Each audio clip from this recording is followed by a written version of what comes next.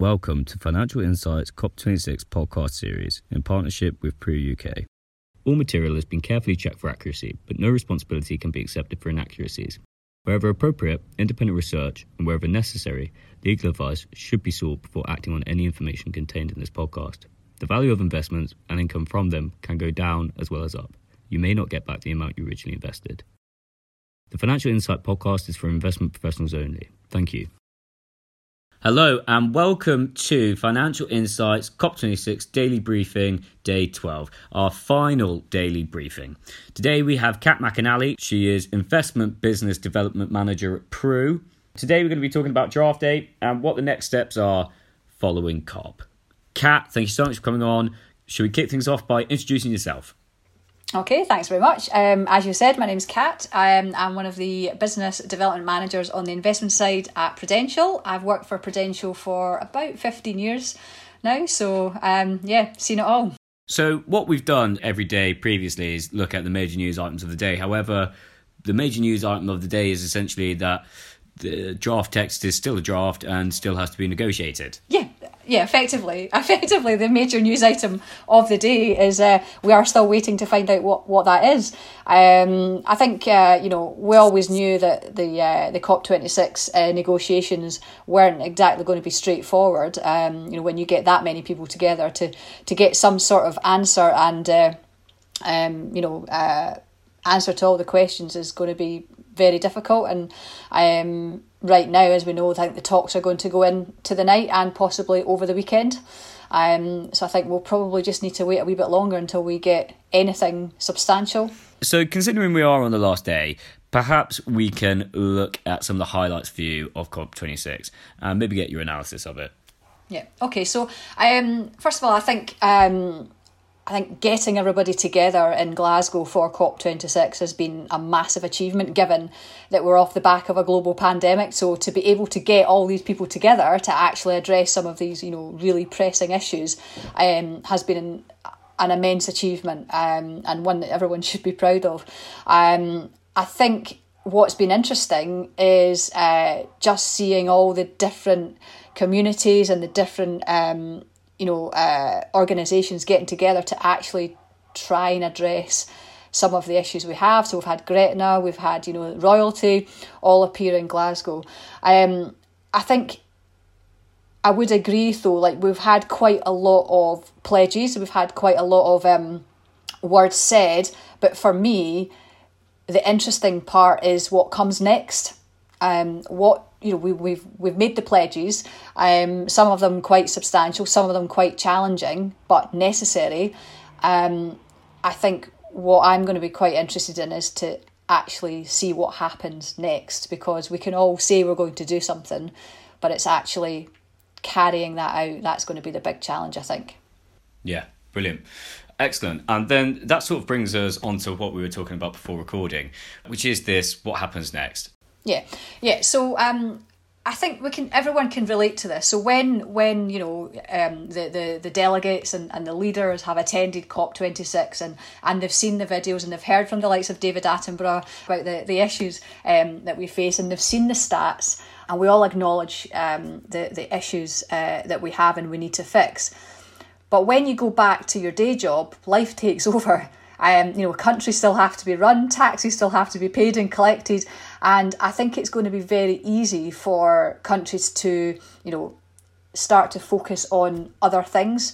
So I think the biggest challenge is, how do we keep this momentum that we have currently alive, and how do we encourage the leaders and the likes to continue on this path? And I think the biggest way we can do that is as individuals. So as an individual, you might not think you can make a difference, but collectively, if we all make those changes, then I think, overall we will be able to make that difference. So, I think it's up to everyone to really step forward and make those little changes that will ultimately result in a big effect, hopefully further down the line. So let's talk now about what are some of these changes that we can make, and perhaps you gave a great analogy. I don't know if this is off the record, but before we hit recording, you have a friend with a sustainable shop, and that sustainable shop is great, it's marvellous, but it is expensive. And perhaps this is an analogy for like ethical and climate investment that is appropriate. And perhaps you, as you said, there are some solutions to this. Yeah, interesting. Yeah, so we've done quite a bit of research at Prudential here around about sustainable living, and it's no secret that if you choose a more sustainable life, it is more expensive. It is more expensive to resource sustainable goods. So, for example, if you want your clothes to be sustainable, there is a slight premium attached to that. If you want to buy direct, then again, that can come at a cost, and not everybody has the ability to do that. Now, don't get me wrong, there are lots of ways you can be sustainable without it costing money. So recycling, for example, taking your crisp packets and your soft plastics to the local co-op, and rather than putting them in your normal bin, all of those little things can make a difference. I think what's interesting though is when you look at a lot of surveys, and there's many surveys out there, that clients have this desire to do good, and a really way that clients can do this is through their investments. So we find a lot of clients these days will ask their advisors, well, where is my money invested? So previously people maybe didn't think about the companies that their money was invested in, and where those companies derived those profits from. But I've certainly over my 15 years of being at Pru, have noticed a much higher awareness to clients asking, well, where is my money invested? Or if there's a company that's all over the news with a scandal, I can absolutely guarantee I'll have at least a couple of emails from advisors saying, my client has asked, do you invest in that company? So I think people are more aware of this, and now just because we've seen a lot of regulatory changes in Europe, from some of the regulation that's come out, SFDR and the likes around about sustainable investing, I think that's starting to push more awareness, and clients knowing that they can actually invest their money in a way that matches their beliefs. So maybe we can talk a bit about Pru's role in all of this, as well as the role that advisors have, which is very important. So if you think about, if you just take Prudential as an example, we invest money on behalf of clients. So advisors, recommend Prudential, and we invest the money on behalf of their clients.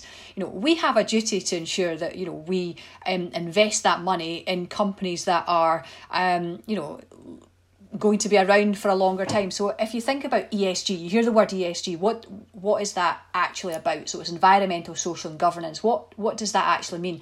Well, it means looking at companies to invest into by not just looking at where, how much profit they're making, but how are they making that profit? So think of it as reducing risk in your portfolio to start with. So if you invest in companies that are sustainable, so what do I mean by that? Well, companies that are going to be around for the longer term. So they're in industries that are here for this generation and the next. You want to invest in companies that treat their staff well, because if you treat your staff well, then they're more productive. So if you've got staff that are more productive, then that's good for the share price of that company. And also, if they don't get, let's say, for example, employ children to go down mines or to sew socks, or all these sorts of, horror stories that we hear, that isn't good for a company's profile, because that's not the sort of company that a lot of people would want to invest their money into. So that would impact the share price. So treating your employees well, having good diversity, etc., can be good for share prices. And then the governance side of things. So, it makes absolute common sense that you invest in companies that have good governance, good due diligence, and that way, they're not as likely to be embroiled in the scandals that you see happening. And you'll all know with media and social media, just some announcement about a company can have a massive impact on their share price. So by looking at ESG as a risk reduction factor in your portfolio, then that's probably the starting point.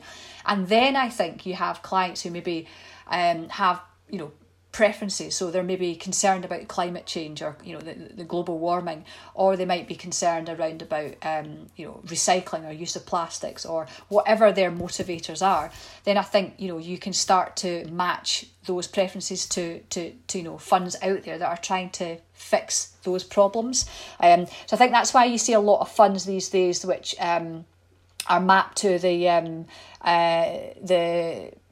the 17 sustainable United Nations Sustainable Development Goals that you see, because those are the world's pressing problems. That's what we need to fix to make the world a better place for everyone. And a lot of investment firms will use that as a way of sort of mapping their funds to try and fix some of those problems. I suppose the question after this is, how much has COP impacted this? Yeah, so probably a bit too short notice to know how much COP's impacted it, but certainly since the Paris Agreement, we can see, companies like ourselves are, looking at where we invest our money. Does it cause harm out there? If it does, then you wouldn't want to invest in it. Is it maybe just trying to protect the planet by not harming it any further, then that's maybe an investment that you would want to look at. Or is it actually trying to make the planet a better place for this generation and the next? So creating those sort of positive outcomes. So there's many ways that you can look at it. I do feel though, and I know a few days ago we had most of the big investment gurus at COP26 to sort of give their 2 pennies worth. And if you think about it, I think the figure quoted was 8.7 trillion is under management. So, we have a responsibility. We can make a massive difference by choosing whether to invest in these companies that are causing harm or choosing to invest in companies that are trying to do good. So I think as an industry, we have a massive part to play in this. So I think as a result, clients will start to see more of their investments become more ESG, so less of the big bad companies like the coal, thermal coal and the likes, and more of the more sort of sustainable companies that are trying to make the world a better place. So over time, I think we'll start to see this shift. But in the meantime, definitely, I think what COP26 has done is raise that awareness. So, and I think it would be, wise for companies to be able to meet that need. So clients are thinking, well, actually, we do have a problem. I do want to make the world a better place. I want it to be a nice place for my grandchildren and my grandchildren's grandchildren.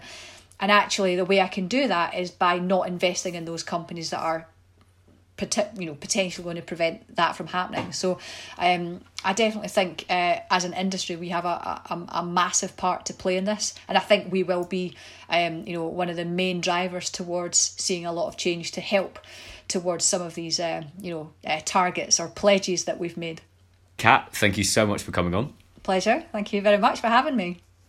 If you would like to hear more from IFA Magazine's COP26 podcast series, please check out ifamagazine.com, where we have a dedicated section just to this podcast. Elsewhere, you can check us out on Spotify, Apple Podcasts, or of course Podbean. Thank you so much for listening. Have a great day.